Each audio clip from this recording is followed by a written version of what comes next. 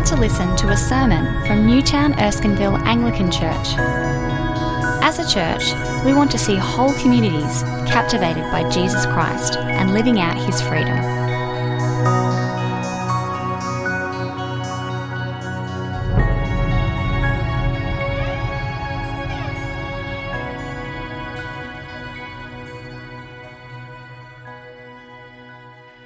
Don't be deceived, my dear brothers and sisters. Every good and perfect gift is from above, coming down from the Father of the heavenly lights, who does not change like shifting shadows.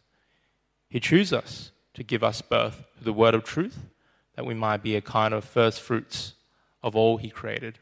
This is the word of God.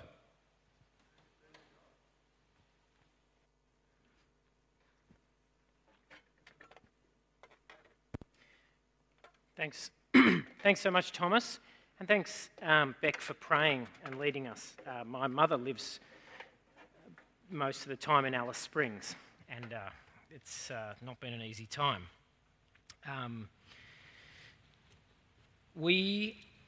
Let's pray again as we think about that. It's a short reading, but a dense one.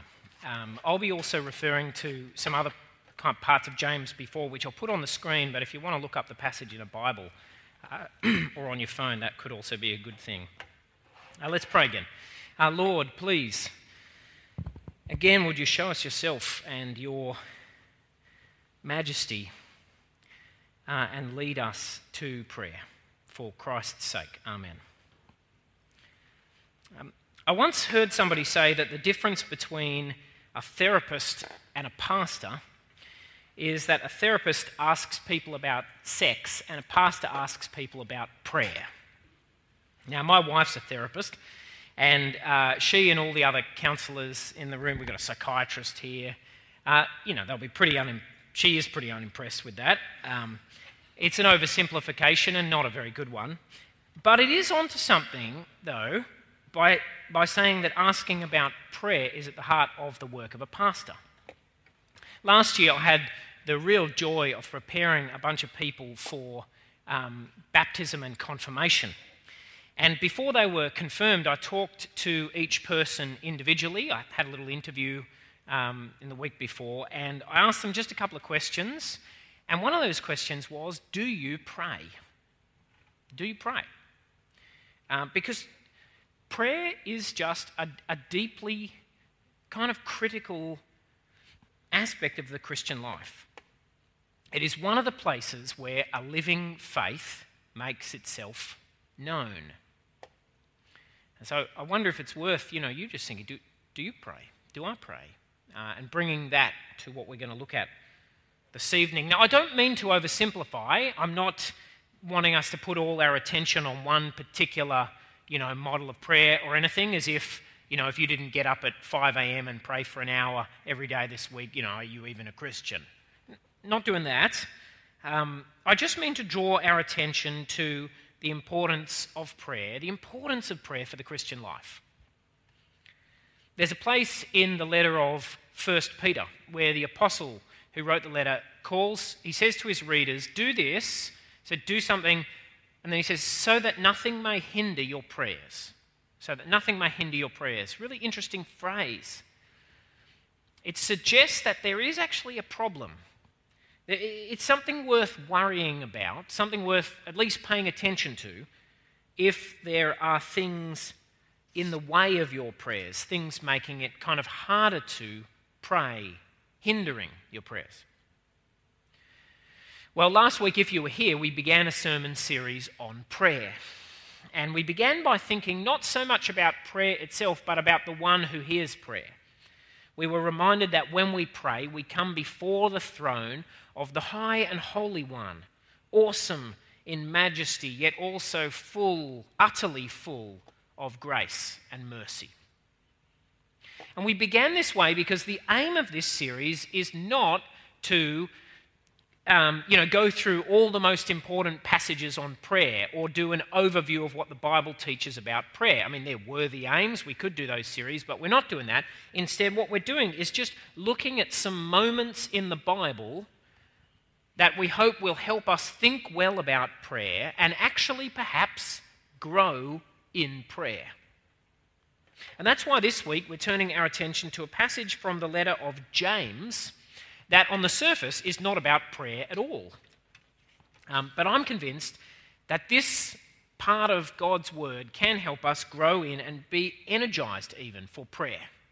Because what this passage aims to do is to prevent a misunderstanding about God and his ways with us that I think is one of the biggest obstacles to prayer.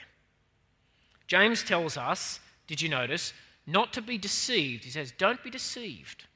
And the deception that he's talking about is one of the things that most hinders prayer. Okay, well, let's have a look at this little passage from James.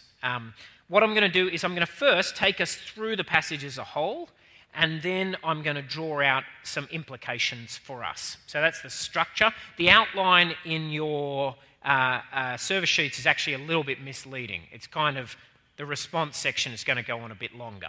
But don't worry, the sermon's not too long. I think. Maybe it is. We'll see. James 1. Let's have a look at this passage first.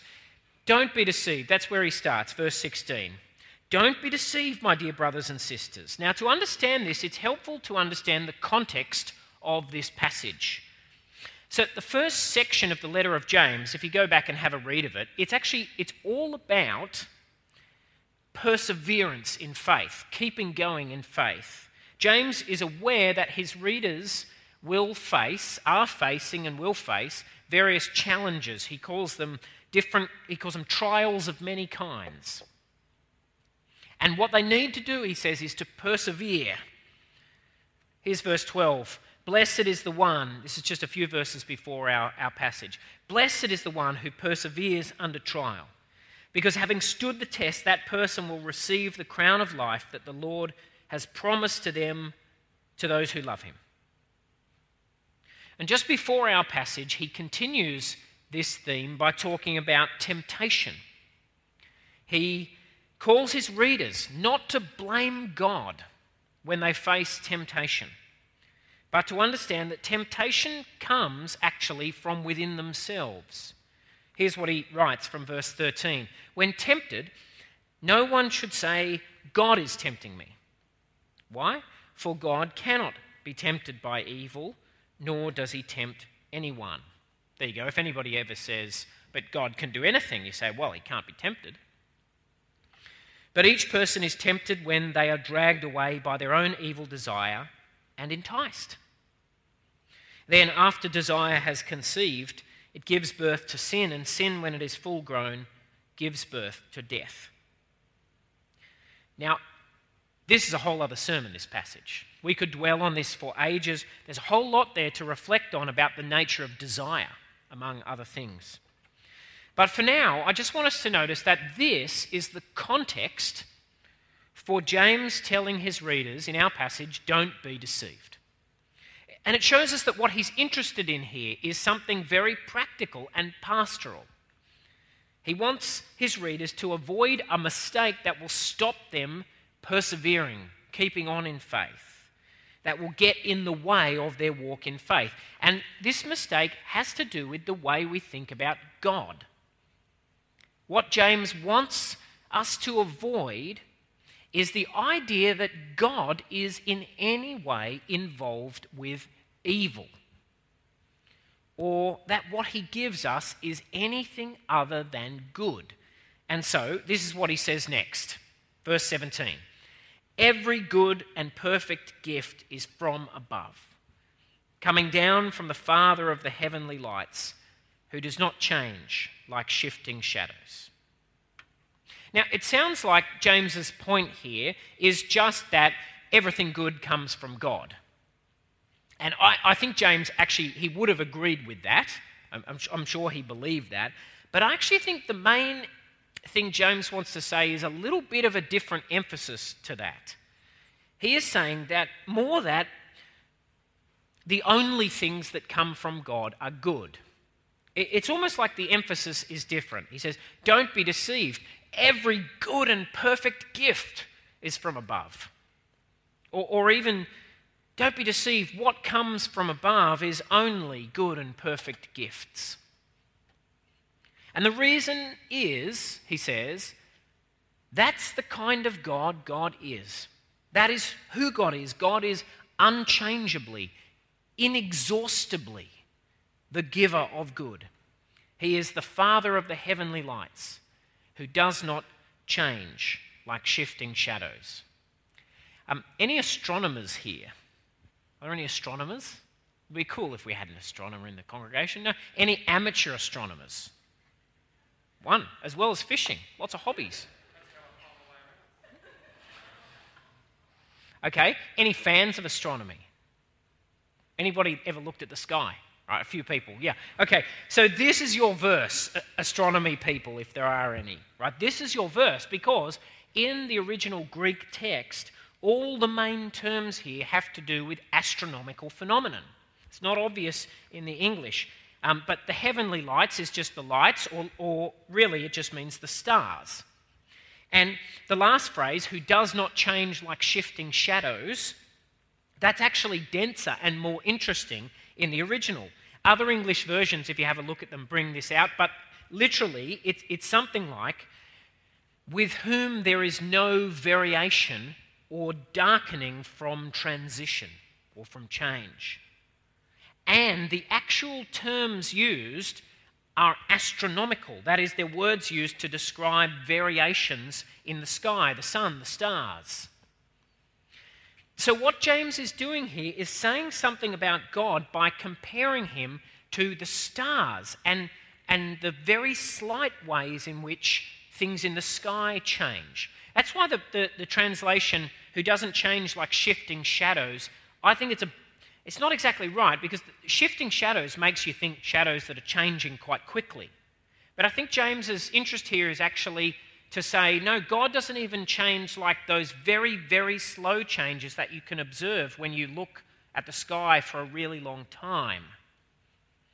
Now, it doesn't matter that James didn't know things about astronomy that we know, like the fact that stars eventually explode and die. The stars and the sun, in our experience, they are simply the most constant, unwavering lights that we know. I mean, have any of you ever noticed the sun getting a bit older? You know, when you looked at it today, you didn't think, "Ooh, gee, not looking so good." They're very constant, right? The stars and the sun to us. And James is saying, but God is the one who made them. He is, in a sense, their father. And his light is never diminished or darkened. No shadow ever crosses his surface. It's very like something the Apostle John says in another place. This is the message we have heard. God is light. In him there is no darkness at all. And I actually love the way the old King James version translates this verse from James. It says, God is the Father of lights, with whom is no variableness, neither shadow of turning. Shadow of turning, a beautiful phrase, I think. James wants us to hear and to grasp the perfect constancy of God in his goodness, the unwavering, unflickering light of God's goodness. God is simply good, never diminished, never darkened, no shadow of uncertainty or inconsistency, no shade of unreliability ever enters in. When you look at the stars, James says, be reminded of their maker, their Father, the constant giver. And that truth, he goes on to say now, ought to shape the way we understand one thing especially: the gift that he has given in calling us to faith in Jesus. Look how James goes on in verse 18. He chose to give us birth through the word of truth, that we might be a kind of first fruits of all he created. Do you see the logic of James? What God has given us in calling us to Christian faith as something good, as a good and perfect gift, because it's from him, the perfect giver. God, he says, God chose to give us birth through the word of truth. That, by the way, That's what it means to become a Christian. However it happens, whether slowly over years or quickly in a moment, this is what happens. We are born afresh, born anew by hearing the message of the gospel. And God chose to give you this, James says, for a purpose. And the purpose is that we might be a kind of first fruits of all he created. That's an agricultural or kind of botanical image that's used quite often in the Bible.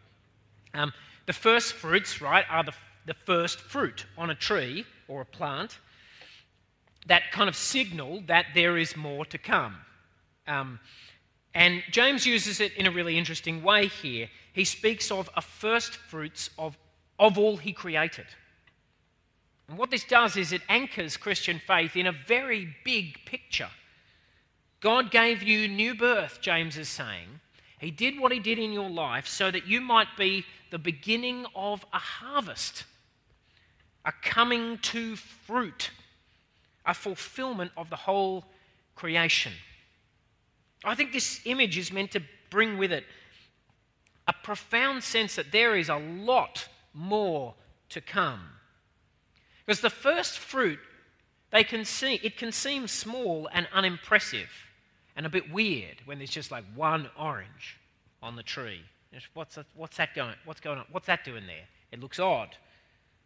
But it is a sign that there is more on the way. And Jesus actually told a parable that made the same point. Do you know that parable? He said, the kingdom of God is like a mustard seed. It starts very small. It ends up as a very big tree. Now, I suspect James wanted this to be an encouragement, especially to Jewish Christians. His letter is clearly written with Jewish Christians in mind. And because at the time of writing, to be a Jew who believed in the Messiah Jesus, that was a tough thing at the time. Not many Jews were getting on board. And many were starting to resist this new Messiah movement strongly. But this is what God has chosen to do, says James, for you to be born anew as a kind of promise, a kind of sign, a kind of first fruits, the beginning of a great and beautiful purpose. And because God chose this, he's saying, because God chose it, you know that it's good.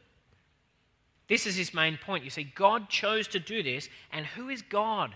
He is the constant giver, the Father of lights. And so if he chose this, it is a good gift. Don't be deceived about that even for a moment, he says. Don't doubt it. Press on. Persevere. You won't regret it. Okay, well, how should we respond to this word today? How could James's words here, God's words through James, help us, correct us, and shape our faith? Well, let me say three things. Firstly, hear the call here to believe in the constant goodness of God, to believe in it. Because God does not always seem good. It can seem like God is not good. The circumstances of our lives, the struggles we face, they can seem to put the constancy and goodness of God in grave doubt. It can seem like his face has darkened. His faithfulness has come unstuck. But he is still, in fact, the same God, the good and perfect giver, and we are called to trust that. The moon, just to use an astronomical image, fitting, I think, from this text, the moon does not always seem round. Indeed, mostly it doesn't seem round. It's only rarely that you can catch it and see it as a full moon, a circle. Mostly its roundness is hidden. But is the moon round? Yes, it is. Do you know, The Moon is Always Round is the title of a children's book by the brother of a good friend of mine, Jonathan Gibson. Johnny wrote this book after their daughter was stillborn at 39 weeks.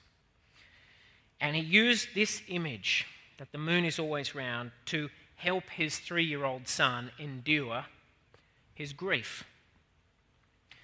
Whatever shape it looks, the moon is always round. And just so, God is always good. This we are called to believe. But how do we know? How do we know this is true? How do we know James is right here to say this about God and it's not just an imaginary ideal, something, a nice thought?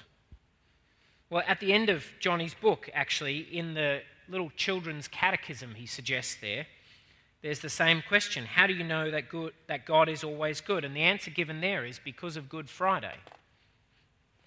And that is the answer. That is the answer. Good Friday, when Jesus Christ, the Son of God, died in our place for our sins to bring us forgiveness. That is the final, perfect, incontestable proof of the love and goodness of God. It's the reason James can say this with such confidence, because God showed himself there once and for all, the good and perfect giver, the Father of lights, in whom there is no shadow of turning. The moon does not always look round, but it is. God does not always seem good, but he is. This we are called to confess and to believe, even when it doesn't seem like it. And that will lead us to receive his gifts with a new thankfulness. This is the second thing I want to say about us today and our response. And above all, God calls us to receive one gift in particular with thankfulness: the gift of the path of Christian faith. Now, for some of us, I hope for many of us, being a Christian is a straightforwardly and joyfully good thing. For others, though, being a Christian feels a bit more complex and, honestly, a bit ambiguous. Why is that? Well, there are a range of reasons. For some people, it has something to do with the shape their life has taken. Things just haven't quite turned out the way you expected in your life. And it can make you feel like the path of Christian faith has maybe been a bit of a mistake, or at least a bit unhelpful. For others, it's really about what it has cost, perhaps in relationships, or with family, or at work. For others, it's mainly intellectual. It's about the difficulty of believing certain things and wrestling with difficult questions. For others, it's because the failures and stupidity and nastiness of other Christians or of the church have made it very, very hard for Christian faith to feel like just simply a good thing. Now, all these experiences and struggles are real, and they all deserve care and careful thought. But do you know, James was writing to people just the same. People who had faced and were facing trials of many kinds, who were tempted, who doubted. And he calls his readers, and by doing so, God calls us. Don't be deceived.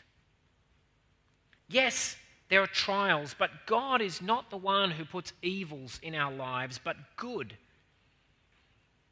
And so what he has chosen to give us, we can have confidence in as a good gift. And what he's chosen is to give us birth by the word of truth, that we might be a kind of first fruits of all he created. Friends, don't lose sight of what God has given you in making you a Christian. And if you're not a Christian, A, welcome. B, this is what's on offer. It's pretty fantastic. Birth into forgiveness and life and fellowship with God and freedom from slavery to sin, freedom to serve God, even to please God through the death and resurrection of Jesus Christ. And also, this is a gift of a life of incredible dignity, of being the first fruits of creation's healing and perfection. The first fruit always look a bit weird, ungainly, out of place. But they aren't. They're the future. That first orange on the tree, that is the future. And everything else is going to have to adjust around it in time. And that is you, Christian. That is you. That is your dignity in this world, a sign of a future of unimaginable glory. So, brothers and sisters, receive this gift. Receive the gift of your faith, your calling to obedience with thankfulness, and persevere. As James puts it back in verse 4, let perseverance finish its work, so that you may be mature and complete, not lacking anything. Or again, we saw this at the beginning. Let me read it again, verse 12. Blessed is the one who perseveres under trial, because having stood the test, that person will receive the crown of life that the Lord has promised to those who love him. James is not just talking there when he says trials about, people being arrested and burnt at the stake. He's talking about the trials you face, the difficulty you have persevering, the challenges, the sense of loss and frustration. And he says, blessed is the one who perseveres under trial. And there is before you a crown of life. Can you imagine Jesus putting a crown on your head? So don't become resentful, bitter, and don't despair. Press on with thankfulness. This is a good, splendid gift you have been given. Which leads me finally and very briefly back to prayer. Let me encourage you to respond to this word today by praying. Let the knowledge that God is this God, the constant giver. One of the main things I'm hoping with these passages we're looking at is just to kind of expand your names for God. The Holy One, the Father of lights. Let the confidence that this is God fill you with confidence to come, to ask, seek, knock. Let it give you the confidence to come to Him and confess your difficulty in believing, your disappointments and anger at your losses, your struggles with your trials and doubts, and ask for His help. Because He is this one, the good and perfect giver, who showed His love in Jesus and who chose to set you on this path. And He chose that not just to see if you'd manage it as a kind of experiment or as a kind of sick joke. Not because He was careless or cruel, but in perfect love and goodness. So come to Him, friends, and trusting these things, pray. Let me lead us in doing just that. O Lord, our loving Father, we praise You as the God of all goodness, the perfect light who does not change, constantly, endlessly the God of mercy, patience, and love. We praise You that You have proved this to us in the death and resurrection of Your Son, Jesus, and we pray that, confident of this, we would turn to You and open our hearts and minds and mouths to You in praise and in prayer for Your help. In Jesus' name, amen.